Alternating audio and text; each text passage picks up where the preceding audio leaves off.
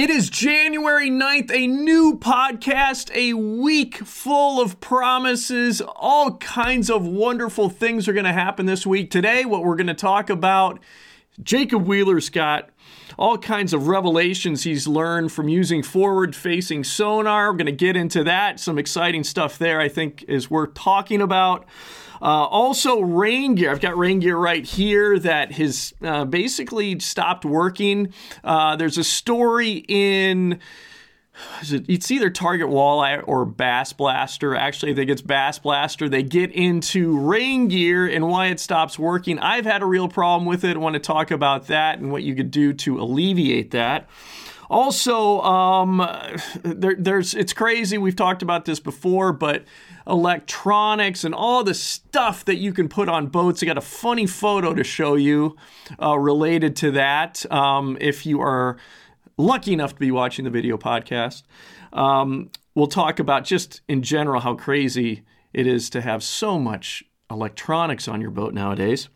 Also, a giant Twin Cities crappie. This was actually caught last year, but I want to get into it because I've thought about this quite often. I live in the Twin Cities area, and we'll get into that. Just a big crappie caught in the city limits. So we're going to talk about that. A new Rapala ice jig, and Mercury's come out with a revolutionary motor. So what do you say? Let's get into it.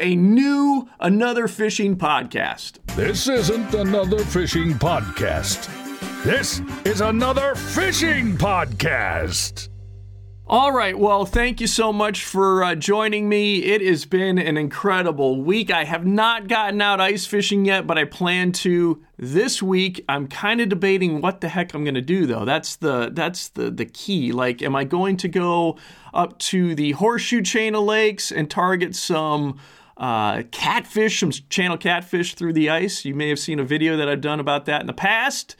We're checking out on the Angling Uploaded YouTube channel. Just look up in our playlist, Catfish Angling, and you'll see it in there. I've really loved to fish for catfish through the ice. Not a lot of places you can do it, but the places where you can do it, it is such a blast. I can't even explain to you how fun it is. Catfish fight hard as hell through the ice, and they take lures just like a walleye would. So you can use like jigging spoons, all kinds of different stuff. The important part is that you have some meat on there that they can hone in on, and it's fun because they'll bite very similarly to walleyes. So very fun there. Probably going to do that, or I might go into the Minneapolis, St. Paul, the Twin Cities. That's what we call it. Not far from me here, and I'm tempted. I don't know if I'm going to do it this week, but sometime soon. I really want. There's so many lakes in. It's called the City of Lakes. Minneapolis is called the City of Lakes, and there's so many lakes. And whenever I'm driving, downtown, I'm always amazed that I don't really see as many people ice fishing as maybe you would expect. So I do wonder if there's some opportunities going on there that. I might be missing out on, and it would be kind of fun just to explore those lakes and see if I can't get into some panfish, some crappies or something like that. So we'll get into this later, but there's a story where some guys do just that. They basically target crappies downtown, and they caught a massive one. So we'll talk about that here shortly, but I'm thinking about doing that. I might do some walleye fishing on a lake nearby me. I see one of the tips I can give. It's not really a tip. It's kind of like cheating, maybe. One of the things I like to do is when I'm ice fishing, because I'm kind of a mediocre. I'm not even sure I'm a mediocre ice fisherman. I got a lot to learn, which is kind of stupid because I've filmed in my career. I'm a freelance videographer. I have filmed a ton of ice fishing, so I really should be better than I am. But this year we're going to change all that. I'm going to become an exceptional ice fisherman just before spring gets here. So I'm also thinking about doing some walleye fishing near a lake near me, and one of the reasons how I kind of determine if a lake is kind of on fire is how many permanent shelters have been placed on that body of water, on specific areas of that body of water. So if there's a bunch of shelters, permanent shelters where people are leaving the shelter overnight, that to me, and if there's a number of them in an area, and I'm not saying this is scientific whatsoever, I know it's not actually. I'd like to hear in the comments whether you think this is a good or a bad idea. But what I'm going to do, and what I've done in the past, is I kind of scope out places, and if people have felt confident enough to put their shelter, which is kind of a giant pain in the ass, to be honest, to have to go through all the rigmarole of getting your shelter out there and setting it all up, and then the darn thing can get frozen into the ice. So when someone sets a permanent shelter down, in my mind, what I'm thinking is that they're like, this is a really good spot, and I'm going to really settle in right here because it's so good. So what do? I fish around those areas. Yeah. That's what I do. I would like to say that I'm not ashamed by it, but I kind of am ashamed by it. Is there anybody else there out there that does the same thing? I'd like to know. But that's kind of, one of the ways. Also, I mean, obviously, people at a convenience store or something, I'm getting gas and getting some stuff to go ice fishing. I also want to hear if there's any dock talk, if you will. Doesn't really apply to ice fishing. I don't know what you'd call it. But basically, if there's anybody in that gas station, if I overhear anything, even the gas station attendant, the convenience store guy working behind the counter, he might have some information on where to go. So I kind of go by that too. But really, more than anything, it's me driving around and seeing if there's any kind of activity going on the lake. Shelters, permanent shelters in one area, I am really... if it looks like there's a little city developing, I'm really interested in seeing what the heck's going on in those places. But the trick is to get out there before the city really, you want it to be a small town. Because if it gets to be a small city, then, those schools of fish that might be below all those permanents could be just absolutely hammered and decimated, and you don't have any supply of fish down there anymore. So you want to target those places when it's just a little tiny small town and it's starting to build up. Get out there then. That's my ice fishing strategy. So I'm probably, it's either walleyes, crappies, or catfish. I'm kind of leaning on catfish. I know that area up there relatively well. Kind of know what's going on up there. I live in central Minnesota. The best fishing you have is when you get up north more. And so to find fishing down here, you really got to, good walleye fishing specifically is what I'm talking about. But really, even crappie fishing, you really got to do your homework. And that's something I need to start doing. Honestly, I need to get with it here. Because before you know it, and what I've noticed is that ice fishing can be over just like that. I see all this money being spent, and I love it. I'm all for it, man. Ice fishing's fun. A lot of money being spent now, but man, the season can go very, very quickly. So it's important to get out and scout and make use of your time, and that is what I'm going to start doing this week. I'm probably leaning on going, I don't know. I have a lake right near me that it seems like there's some walleye action happening. It's either that, most likely what's going to happen, it's either that or I go out and I go up north of where I live right here and I try to catch some catfish. So that's the plan as I sip a delicious purified water from this, what am I talking about right now? Let's get into this podcast. I have a real problem with OCD and ADHD, and I'm not medicated at all. So if I go on little tangents, I apologize. Who gives a damn about your water, Greg? So let's get into it. I want to talk about this week. So again, I've said this on the last podcast. As you've noticed here again, I'm doing this solo. Going to try to do these more on the regular, solos on the regular, every Monday, doing podcasts. But to do these consistently, I'm going to have to do these just me and my lonesome here. And hopefully you're getting some kind of value from this. If not, let me know. What do you want to see in this podcast? What do you want to hear? If you're watching the podcast on Angling Uploaded, our YouTube channel, let me know in the comments what I can do to improve. I'm all about improving. I want to make this as best a podcast that this can be with the time that I have. So any ideas you have, I want to hear them. Put them in the comments. But so podcasts are for Mondays. I'm going to try to get these podcasts out around 5, but sometimes it's going to be later in the evening.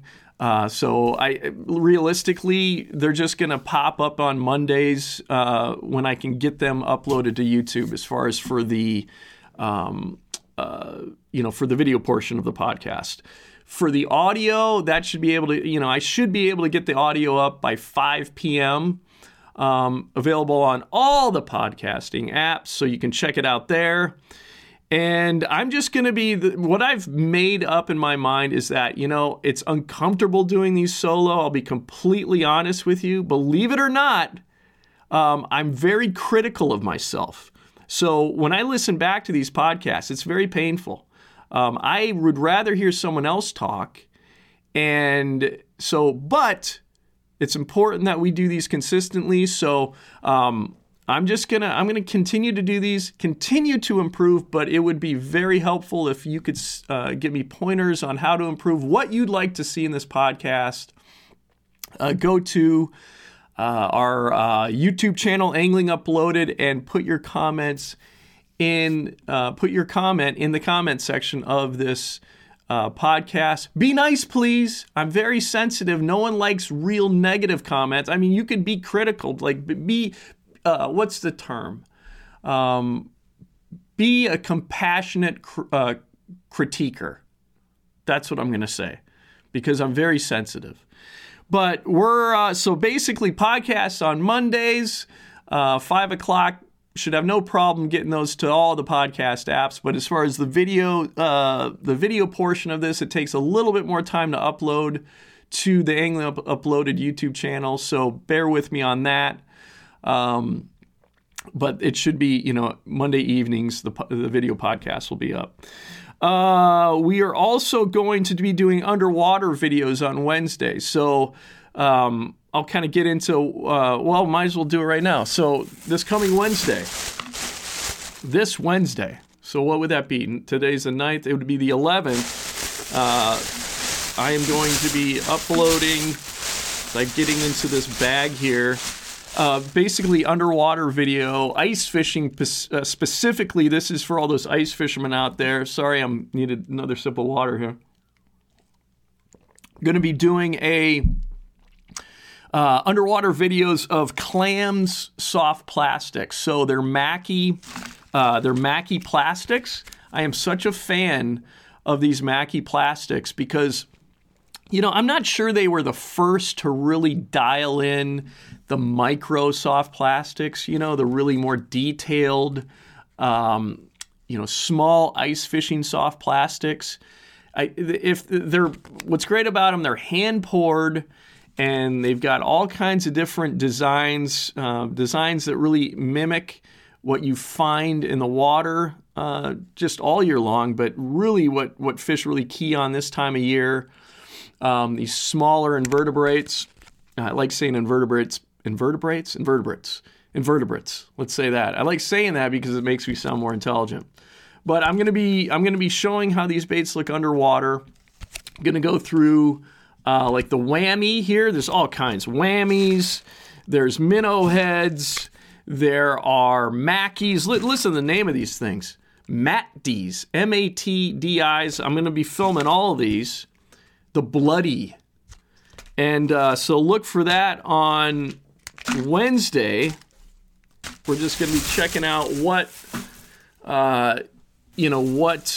these soft plastics look like under the water. I'm always intrigued by that. I love seeing how really any kind of lure looks underwater.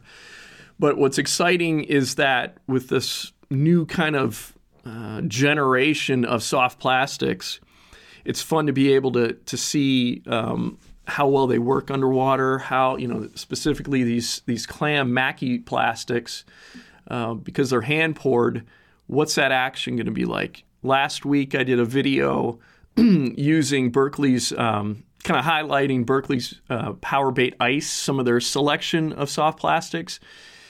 They use a formulation that has scent in it. I think the action, it might make those plastics a little less supple than these Mackie plastics that don't have that scent in there like the Power Bait does. But I will, it'll be interesting to see if there's much of a difference. So going to do that on Wednesday. Check that out. And then on Fridays, Fishing Fridays, we are going to be doing, it's going to be, I loved, if you've followed this channel for any length of time, I absolutely love smallmouth bass fishing on the Mississippi River. And luckily for me, I live not far from the Mississippi River. So I attempted to catch some smallmouth bass in winter. I live near a stretch that's open all year long because of the beauty, the scientific wonders of nuclear power. The Mississippi River near me is open all year long because of a warm water discharge. So the smallmouth bass fishing can be oftentimes incredible. And so that's the video on Friday. I am attempting to catch smallmouth drop shotting on the Mississippi River in winter. So be sure to check that out. But without any further ado, so that's basically the lineup of videos for this week. Also, I'm going to be kind of, what would you say, sprinkling throughout the week short videos. So that's YouTube's version of kind of like a version of a story. It's essentially vertical video that's a minute or less. And so I'll be putting some of that footage sprinkled throughout the week on YouTube. And also you can find it on our Instagram. So go to Angling Uploaded, just search that on Instagram, and you can find some videos of ours there and some behind the scenes kind of stuff I also put up there. So check that out. So that's what's happening this week. And why don't we get into the news of fishing throughout the world, specifically this country. This isn't world fishing news, let's be honest. This is national fishing news, and we're going to get right into it. This brought to you by the great folks at Bass Blaster. They have a newsletter. I highly recommend it. And if you're not checking out the newsletter, you can also just go to bassblaster.com. Jay Kumar runs that. You know anything about Jay Kumar? He's been in the bass fishing media business for a long time. So he's doing a great job here with Bass Blaster. And I get a lot of my, I'm not going to lie, I get a lot of my news of the fishing world through Bass Blaster and also through Target Walleye. So targetwalleye.com, they also have a newsletter, an email newsletter. So you guys should check it out. So I find this incredibly interesting. So Jacob Wheeler, who I have worked with a ton, I am if you don't know it, I'm a Major League Fishing cameraman. I'm a freelance videographer. One of my gigs is Major League Fishing, one of my great clients. And so I've worked with Jacob Wheeler a ton. And he is, without question, a phenomenal fisherman. And so he's noticed some stuff while using forward-facing sonar. And he says, if there's one thing that forward-facing sonar has taught me, it's that everything we assumed about bass behavior that came from books, magazines, and videos from years past is mostly false. And mostly false. So it's so important, even when you're listening to a knucklehead like me, right? I am going to have some ideas. I'm going to have some notions in my head related to fishing that might not necessarily be true. And what's important, and it's not that I'm lying to you, it's what I think is going on out there, in the water. But what's important is that more often than not, when you read something in a magazine or you hear something on a television show or maybe even see something on a YouTube video, you got to take this stuff with a grain of salt, because in fishing, it's mostly theories, right? We can't go underwater and swim underwater. And even if we did, just us merely being in the water with a fish is affecting their behavior. So much of what we have had to do, especially in the past, is we've had to theorize. And I really believe that what happens often, and I've probably been guilty of it, is that fishermen like to make pronouncements like they're gospel of what the fish are doing and why they're doing it. And I think that's completely wrong. I think when we're trying to educate, I think it's better to talk theoretically. This is what I believe the fish are doing, instead of being so set that this is what they're doing and this is why they're doing it. Because the reality is there's so many variables in fishing that you can't make broad pronouncements. You can't. There's just too much going on. You have all the factors that's happening in the lake or the river that you're fishing: high water, low water, cold water, warm water. There's tons of factors, right? The water clarity, yada, yada, yada. But then you have the fish, which is obviously a living organism, has its own little brain. I don't care what you say. Yeah, it's got a little brain, but fish do things that oftentimes just make you scratch your head. So you can't just think that you got everything figured out. So what Wheeler's talking about with this forward-facing sonar is that now with forward-facing sonar, you can see how fish are behaving. You can see where fish are, number one. So it's like you got X-ray vision now. Whereas before, to know if fish were there or not, you would have to fish for them. And I've done it myself many times. I'd be like, I'd fish the hell out of an area, and I'd be like, these fish have moved, right? These fish have moved. Yeah, they're not here anymore. They've gone somewhere.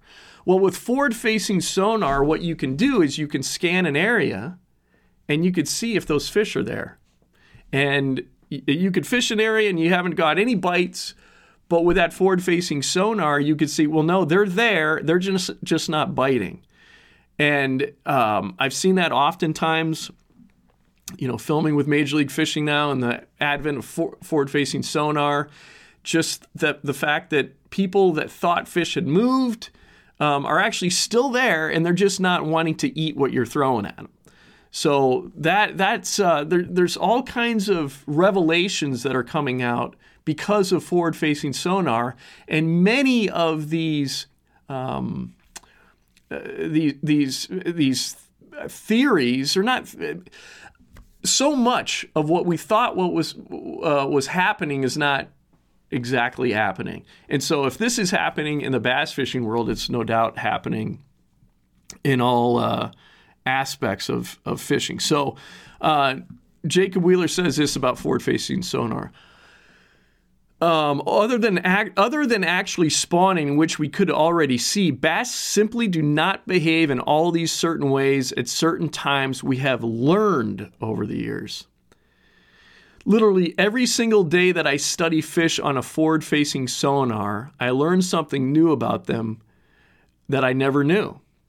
What's truly mind-boggling is how much we actually don't know about bass. That's why so many young anglers are coming in and crushing in the sport these days. Their heads are not full of a bunch of bass behavior myths. Their minds are clean slates learning what bass really do. And so what's important is that, you take that idea and you apply that to all forms of fishing. It's just not bass fishing. Anglers say that fish are doing all kinds of things that oftentimes they're not doing exactly. It's all theoretical, right? So just keep in mind that fish are they're very peculiar, and don't get set in your ways. And that's what's really fun about this forward-facing sonar, is that it's knocking all kinds of myths down. So the real brief context for that, and this is Jay Kumar now from Bass Blaster. He says the real brief context for that comment implies that there's a lot more to bass than just the bank versus offshore. Been hearing this kind of "we really have no idea what bass do" stuff from peeps who are spending a lot of time with forward-facing sonar and who know more than most about the fish. Very interesting. So yeah, I found that when I read that, I found that to be there's just so much of that in fishing. I think an easy one, and I don't know if this will be determined through forward-facing sonar, but color is another one. We think fish are they like certain colors, and even how you work a bait. There's a lot of things that we think are making fish bite that probably aren't the real reasons why fish are biting. And there's just a ton of myths that can really be debunked. And I think forward-facing sonar is going to be doing a ton of debunking. All right, so I have some rain gear here. This next story, I have been lucky enough that every few years I get new rain gear to work in. Major League Fishing sets me up. And what I've noticed, getting new rain gear is that it does not, with a few, it's kind of surprising to me. Rain gear is failing. High-end rain gear is failing when I used to be of the thought that, high-end rain gear lasted. It was water repellent for a long time, and it would just keep you dry. Well, I've found out through just working in the most wet and kind of ridiculous conditions that high-end rain gear, rain gear that is not cheap. Let's put it that way, right?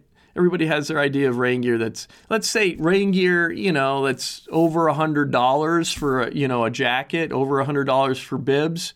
That rain gear will stop being repellent for a while, or water repellent for a while. So one of the stories here, the most important thing we probably never knew about rain gear. And so this is again from Bass Blaster. Thank you, Jay Kumar. Here it is. High-end rain suits get less effective over time. And you're thinking to yourself, that what? Certainly what I was thinking. In fact, pretty fast, depending on how they're used. But they can be revived, restored, and renewed. This is not a commercial, by the way. I've noticed this happening, so hopefully you guys can, this is valuable to you. But you can't wait too long to start doing that.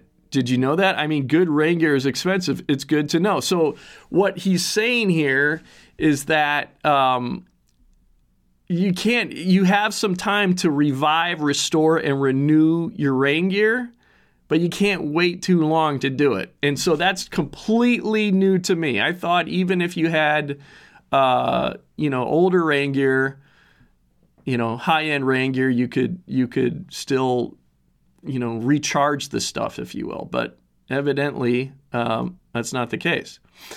I kind of knew, this is from Jay Kumar, I kind of knew that from bird hunting in the woods, rough grouse and Gore-Tex stuff, but I didn't know all there was to know till I talked to bass head Tag Watson. What a name, by the way, Tag Watson. It's a great name. The head sales dude at a company called Gear Aid. So I learned about Gear Aid recently, and so I had a buddy I've had failed. So this rain gear I have here is no longer water repellent. And in fact, I'm going to give you all these tips here on how to make stuff water repellent again. And I'm going to give away this. I don't know how I'm going to give it away yet, but I'm going to give away this rain gear. It's great rain gear. It's just not water repellent anymore. You can make it water repellent, hopefully, by doing this. Actually, let's go here. So over time, with just abrasion and use in oils and all the things we do as anglers, including jamming rain gear in boat compartments, the durable water repellent stuff that comes on the garment starts to wear off. Then the water no longer beads and starts to absorb into the fabric, which impedes breathability. And when breathability is impeded, even if it's not leaking, you will have internal condensation, moisture inside your rain gear. I have experienced all of this. A lot of people think that once the rain gear starts losing performance, it's done, which is exactly what I thought. And I'd curse out the rain gear. I'd get very mad at the rain gear until I learned about this product that you could put on. A lot of people think that once the rain gear starts losing performance, it's done. But there are ways to properly clean it. You don't want to use regular detergents. Okay, that's news to me. Another thing that's important to understand is durable water repellent likes to adhere to existing durable water repellent. So you want to start using the renewal stuff. So basically this Gear Aid product, I'll talk to you about here shortly, early and often in the life of the garment. If, after years, all the factory durable water repellent is gone, it's very difficult to restore like new performance to the garment. So ideally, you want to treat it within the first season. That is not going to be a possibility with this rain gear that I'm going to give away, but you can still try it with a Gear Aid, and we'll see. Maybe I'll just give this stuff away instead of doing a giveaway. I mean, it's a giveaway. I got to figure out a way to give away this stuff. What am I trying to say? I don't want this. Let me know in the comments if you think I should do a giveaway with this rain gear that no longer works. That might start to work if we use this Gear Aid stuff. We'll have to. Anyway, let me keep on reading here. I don't want to get beside the point here. Another thing that's important to understand, okay, so first, if you wait until performance has started to slide, you can improve performance, but you will not get like new performance again. Okay, so there it is. You can get this improved better, but you will not get like new performance. So I'm not really, I still want to give away this rain gear. It still should be useful to someone. It just won't be like brand new. Okay, so let me know if I should do a giveaway of this rain gear, and we'll go from there. How about that? All right, where were we? So Jay Kumar says, forgot to say that Tag lives in Whatcom County, Washington, which gets some of the most rain in the country, so he ought to know. Here's a couple Gear Aid products he recommends, and this is just an FYI because it's good info. He says Gear Aid is not paying for this. It's not paying for this either, for me to say this, but I know of this product and I know it works well. So step one, you want to use this Revive X Pro Cleaner. You want to properly clean the gear. So step one is basically cleaning the gear and removing any oils on it. And that's what this Pro Cleaner does. Gosh, it sounds like a commercial. I don't want it to be, but here it is. This gentle formula is designed to clean Gore-Tex products, synthetics, insulation, and synthetic fabrics safely and effectively. Unlike regular laundry detergent, this specialized liquid cleaner leaves no residue behind and aids the water repellency by removing dirt and oils. Use this cleaner to maintain breathability and as the first step before using Revive X water repellent. So step one, use the Revive X Pro Cleaner. Gets all of the dirt and the oils off. And then step two, you want to use the Revive X Durable Water Repellent Spray. And step 2 is treating it with the durable water repellent. Restore the durable water repellent coating on Gore-Tex jackets, bibs, and other non-Gore-Tex waterproof breathable outerwear.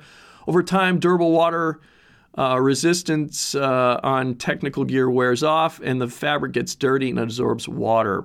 Regular reproofing treatment of rain gear jackets and bibs, soft shells, hunting clothing, and Gore-Tex jackets is highly recommended to continuously repel water. So, yeah, that is, who would have ever thunk it? I had no idea you had to work this hard to keep rain gear water repellent, but I've seen it firsthand. So hopefully this will help you guys out. And this product is called Gear Aid. And they have some other stuff too you might find useful. A zipper lubricant stick to help with zippers, unstick zippers quickly. And then a Revive X suede and fabric boot care kit. So similar to the rain gear, but for your boots. So that can be, very helpful. And again, like isn't it crazy that rain gear does not stay waterproof for very long? So that first season you have that rain gear, you really need to be, again, it's Gear Aid. I want to make sure on that. Yeah, so the name of the company is Gear Aid. 2 words, Gear Aid. And that's really the best product. They have a number of products, but best company to bring your rain gear back that I can see, that I've found. So I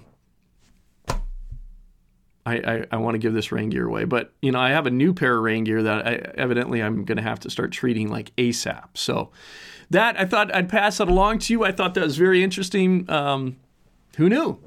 So moving on, I've talked about this in the past, and we are definitely getting to a point where equipment on boats is, it's wild. Back in the day, I remember seeing a shirt. This is probably like in the 90s. I remember seeing a shirt that had it had a guy in a bass boat, and he had every conceivable contraption on this bass boat. He had like a satellite dish on the bass boat.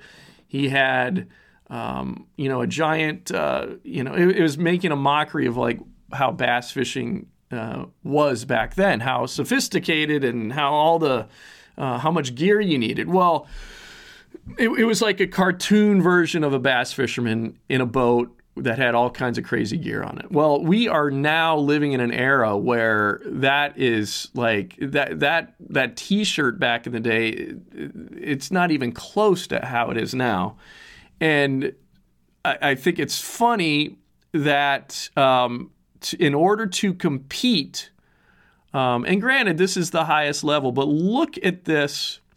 If you're listening to the audio podcast, what I'm showing right now is a boat that is being rigged by an angler called Alex Wetherill, and he is a Bassmaster Elite Series rookie. So this is a guy on the rookie side of the Elite Series, and he's qualified to get to that level, which is by no means easy.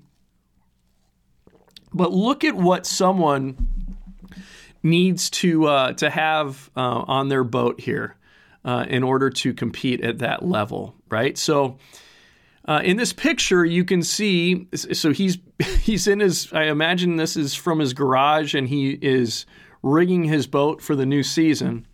He's got 2 Minn Kota Raptors. He's got a Minn Kota Ultrex. Those are the highest, and basically a Raptor is a shallow water anchor. The Ultrex is a trolling motor. This is very high-end equipment. He also has the Mega 360 imaging, the Mega Live imaging. He's got the Solix 10-inch. Solix is Humminbird's most high-end fish finder. He's got all the bells and whistles. He's got everything you could imagine to be a successful Elite Series angler. And I just looking at the amount of electronics this guy has that he is going to be installing or has installed on his boat. The fish have nowhere to hide, man. They are screwed. He is going to light up the Elite Series, no doubt, with all that stuff. It is going to propel him into the winner's circle, and no one stands a chance, except actually everybody else has that same gear on their boats. And I mean, that's what you got to do to compete. I think that level, that's fine. Understood. I'm all for technology, and 360 imaging is unbelievable. And also the live, which is forward-facing sonar, unbelievable. I suppose maybe if I had that amount of money, I would, do the same. I would probably put all, I think I don't know. But it probably gets to a point where it gets to be a little ridiculous. All that stuff stops working too, and then you have to fix it. So there is something very, very beautiful about just keeping things simple. And I've said this before in the last podcast, I don't think that it's a good idea, especially starting out, that we try to promote that that's what it takes to be successful. You got these young high school anglers, even college anglers. I think it's, we need to focus on the important rudimentary basics first and getting that all dialed in before we make it so that these young anglers think that they need to have all this stuff to compete. I don't think high school and college anglers should need all this stuff to compete, honestly. I think it hurts the sport. I think to keep the sport vibrant, let's say, to have more anglers, young anglers coming into it, other than just well-off anglers, young anglers. I think we need to make it so that these young anglers, they can compete without needing all this stuff. Okay? And a lot of it is stuff. You can be the greatest angler with all that stuff. I've seen it firsthand. I've been in bass clubs where anglers had all of this, a lot of this high-end equipment on their boats, and they were actually really terrible fishermen. So if you're a good fisherman, if you're a great fisherman, and you don't have this stuff, you're going to be that much better if you can get to a point where you can have this stuff. But focus on just the basics first. And again, I don't think that I think the sport of bass fishing is shooting itself in the foot if we make it so these high school and college anglers need this stuff to compete. I think that's stupid. It's way too expensive. Way too expensive. Okay, that's my rant. All right, so was talking a little bit about this coming into the podcast here. So as I said in the beginning of this podcast, I see a lot of. I'm lucky enough to live near a city that has a ton of lakes within the city limits. And while I'm driving through Minneapolis, this is the city I'm talking about. While I'm driving through Minneapolis, there's bodies of water everywhere. And sometimes I see bodies of water that don't have a lot of stuff going on. And if I was out, so I live in the country, but if I was out, in the country and I didn't really see that happening, if I saw, smaller bodies, it depends, I guess. Smaller bodies of water, I can understand why they might not have as much going on. You don't see any permanents, set up, or you don't see many people fishing, right? But in a city situation, it's crazy. There's just less. You would think it might be the opposite, maybe, but unfortunately, there's less. Maybe I shouldn't say unfortunately. I feel like there's less people fishing in the city, while there still could be amazing fishing opportunities in the city. I think what might happen is, just in general, people are in the city. They live in the city. Why do you live in the city? Well, I live in the city because I like cities. I don't like nature, right? So you don't have people fishing, right? That could be a reason. Also, it could be, the fishing could suck. That's why I'm not seeing anybody out there, but I have a hard time believing that. So, like when you're out here in the country, you'll see if a lake's popping, you'll see that there's activity. There's some situations where that might not be the case, especially if you're living in a place that has a lot of bodies of water to choose from. But in general, I think that what I'm seeing in the Twin Cities here near me, which is Minneapolis, St. Paul, the fact that I'm not seeing a lot of activity on those lakes, I think what it is that there's just less fishing pressure there, right? And also, I think anglers don't want, a lot of anglers don't want to go in the city to fish. But I think there could be opportunities in the cities that people are missing, right? So with that being said, and this isn't, I guess this happened last season, this crappie was caught. But this is what I'm about to show you here. So this is caught by a guy named Wyatt Williams. He caught and released this giant crappie, which I'm about to show you. It measured 17 3/4 inches, 17.75 inches long. That was with the mouth closed, with a 15-inch girth and weighed just over 3 pounds. So that is a giant crappie. A lot of times we think that we have to go to far-flung places, ways away, to catch big fish, catch big crappies, catch big walleyes. But I think there's some opportunities available to us closer. And in my particular case, I think it might be available in Minneapolis. So here we go. This is the big crappie. If you're watching on the video podcast, this is a beautiful crappie. And that's, I wonder how many of those are swimming within city limits. So that really got my curiosity piqued. And I've thought about this just in general before. But seeing this is from Target Walleye. So thank you, Brett McComas, for this. And this is a little background info from the gentleman that caught this big crappie within the city limits. Way too many fishless nights and multiple 100-hole days have gone into the past 7 years of trying to find a fish of this caliber. When I say Bobby Beatty, that's his friend, and I have worked ourselves to death to see a fish like this, it is truly what I'm talking. He says it is truly meant. So he really means it. All it took was luck and a high-pressure bluebird sky day to land this giant Metro 3-pound, 1-ounce black crappie. We watched this fish on live scope vapor trail through a pack of smaller fish and slam a spoon with no bait. No idea what a vapor trail is. But anyway, slammed a spoon with no bait, doubling over my W2 Custom Rods noodle. I like how he's getting specific on the brand here.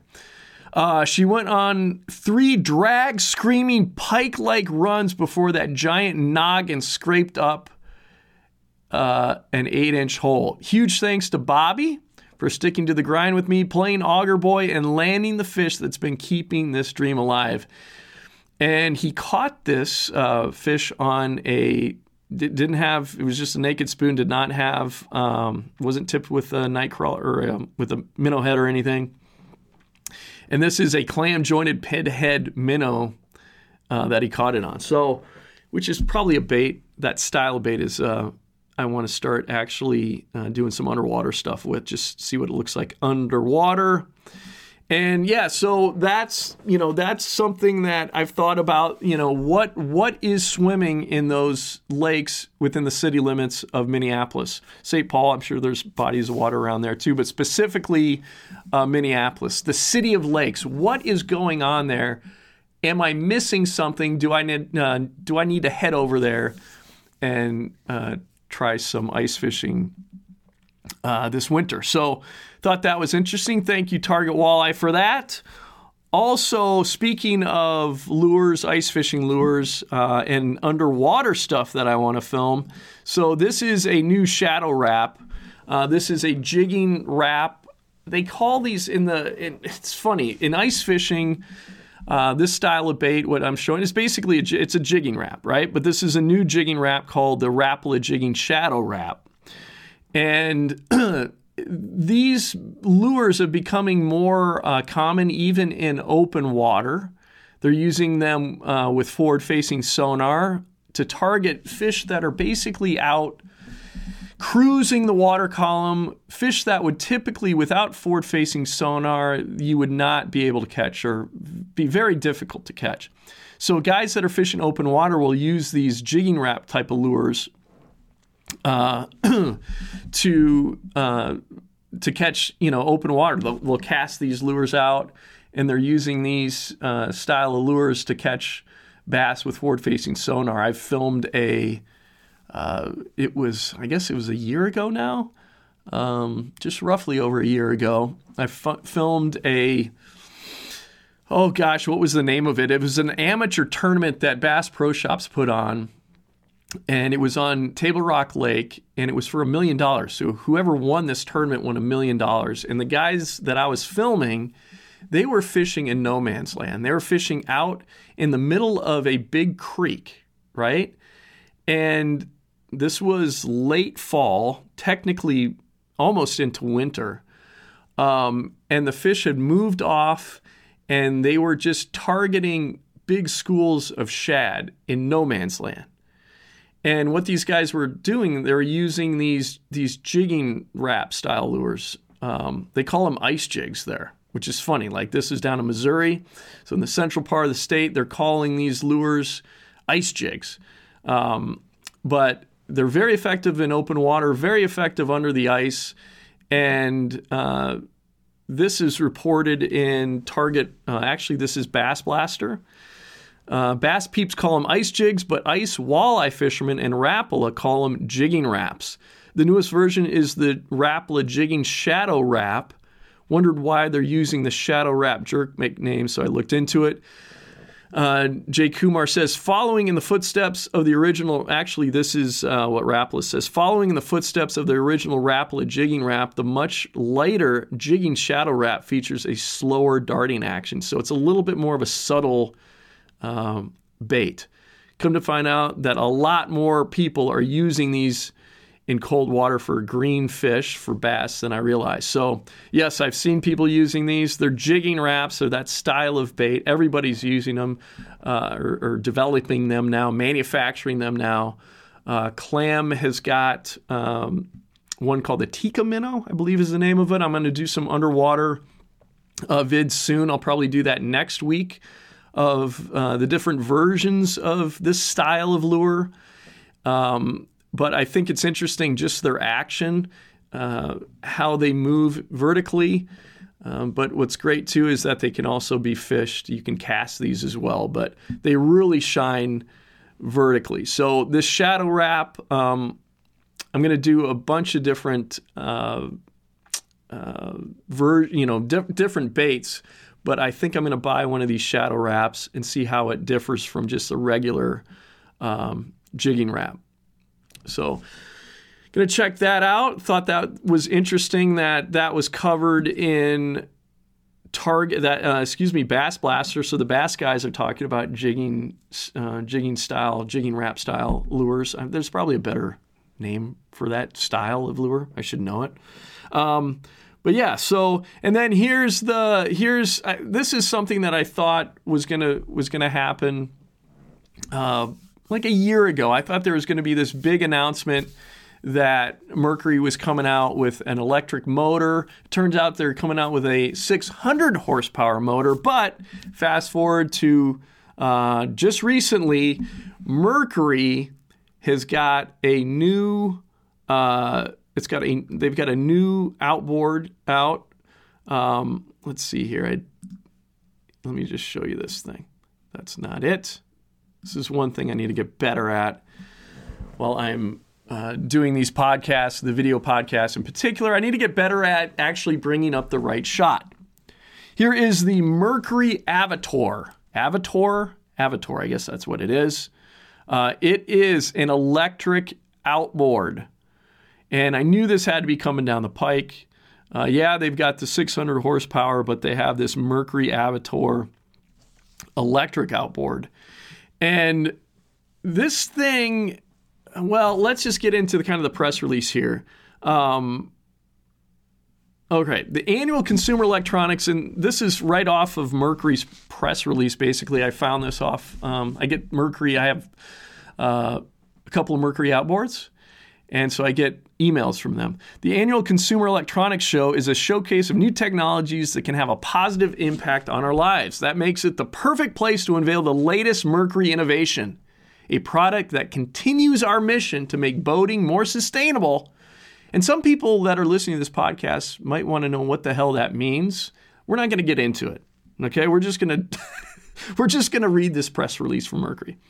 While providing more opportunities for people to enjoy the water. At CES 2023 in Las Vegas, Mercury unveiled its all-new Avator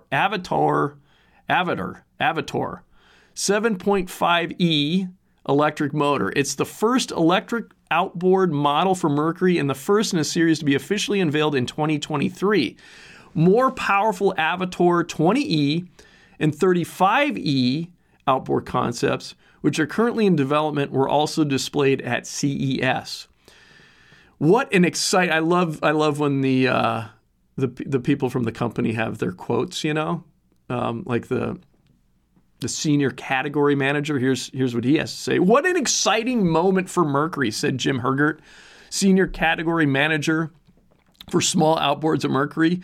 We have an incredible history as the leader in outboard technology, and the Avator family builds on our legacy. In fact, the name Avator, Avator is both a nod to our past and a look to our future. It's a blend of advanced and Thor. Thor was the first outboard ever from Mercury. It was a small portable model that kicked off the brand and led to so many exciting innovations. Thor has a lot of parallels with the Avator program. We're creating an entirely new family of electric outboards that will redefine the category. So very interesting, must say very interesting. We'll get into a little bit here. I don't want to read, too much of this because, press releases are never too fun to read. Advanced controls, batteries, and chargers slated to be available for purchase later this year. The Avator 7.5. So I guess that's like a 7.5 horse. I guess that's what that means. 7.5e. Electric outboard will be offered with tiller or remote controls. Tiller models are highly portable thanks to clever features like a tiller handle that folds down to become a carrying handle and a quick connect mounting system that allows the outboard to snap into place on the transom bracket. Remote models pair with one of 3 control options designed to fit a variety of small boat helms. All are powered by an interchangeable lithium-ion battery pack developed in partnership with the battery experts at Mastervolt. By developing interchangeable batteries, we were able to give boaters the ability to outfit themselves with enough power to enjoy more fun outdoors, said Hergert. With any electric mobility system, range and runtime are impacted by many factors. In this case, they're dependent on the boat, load, operating speed, water conditions, and more. Most anglers and casual boaters who operate at varied speeds and make frequent stops should have plenty of runtime for an exciting trip on the water. I'd really be curious to know exactly how long this thing lasts, these batteries. Boaters who need to stay out longer or go farther can bring along an extra battery. Swapping batteries literally only takes seconds. That's very cool. Very cool. If you're a fan of, I remember when the first electric auger came out for ice fishing, the Ion, which I have the first generation. I was like, man, this is going to make gas augers obsolete, which it has. Like it's so much easier just, to use electric, right? Just to put a battery on, not to worry about mixing gas or just to fill it with gas, get the gas, fill it with gas, the mess with all that. It's so easy just to charge a battery. And I'm very impressed with the batteries with these Ion, with these augers, these electric augers, how well they hold a charge, they handle the cold well. The battery technology just in general has really, really improved. So I like the idea, the simplicity of an electric outboard. especially with, smaller boats. So the battery can be charged overnight using the included charger, while additional higher speed chargers will be available so boaters can choose their charge time. All chargers are compatible with a standard household outlet. So I think this electric outboard is really going to shine on, first of all, obviously bodies of water where you can only have electric outboards. I know I used to live in Pennsylvania. There's plenty of, lakes, small reservoirs out there, the Northeast where you can only have electric only. Same with like out west in California. Bodies of water that are harder to access. And you have a smaller craft to access them. That electric outboard is going to come in really, really handy. So I think there's going to be places where an electric outboard like this is, I guess it's basically 7.5 horsepower. It's going to come in really, really handy. It's going to be really nice. The fact that you're not going to have to worry about the mess of gasoline and all of the problems that go along with that. There's fewer moving parts in electric outboards, so there's going to be less maintenance with it as well. So a lot of positives to electric, and I'm excited how far Mercury's going to take this. I mean, how big of an electric outboard can you actually make? So we've seen with Tesla that you can have a high-end car. You can have essentially a sports sedan. Even Tesla had their Roadster, it's a sports car. So electric can do many, many things better than gas. Obviously not everything, but it's going to be interesting to see how well they transition to this electric kind of market, how Mercury does this, who else is going to get into the market, and then how big of an outboard can you actually put on a boat, and will boats start to be designed specifically for electric outboards. So that's going to be fun to check out. There's a lot going on in the world of fishing. So, just with technology and everything's just getting so sophisticated. It's actually very, very exciting. One thing, unfortunately, that hasn't, though, is rain gear, evidently. But there it is. I don't think, what else? I think I've covered everything. I think this might be the end of today's podcast. So exciting week ahead. I hope you guys have had a great, when was it? The week of January 2nd. I hope that was a great week for you. We are in 2023. Hope you're catching lots of fish. And I'm going to go ice fishing this week. Wish me luck. I'm thinking it's probably going to be catfish. So hope you've enjoyed the podcast. Check out our YouTube Angling Uploaded. Just search it. I will see you next week.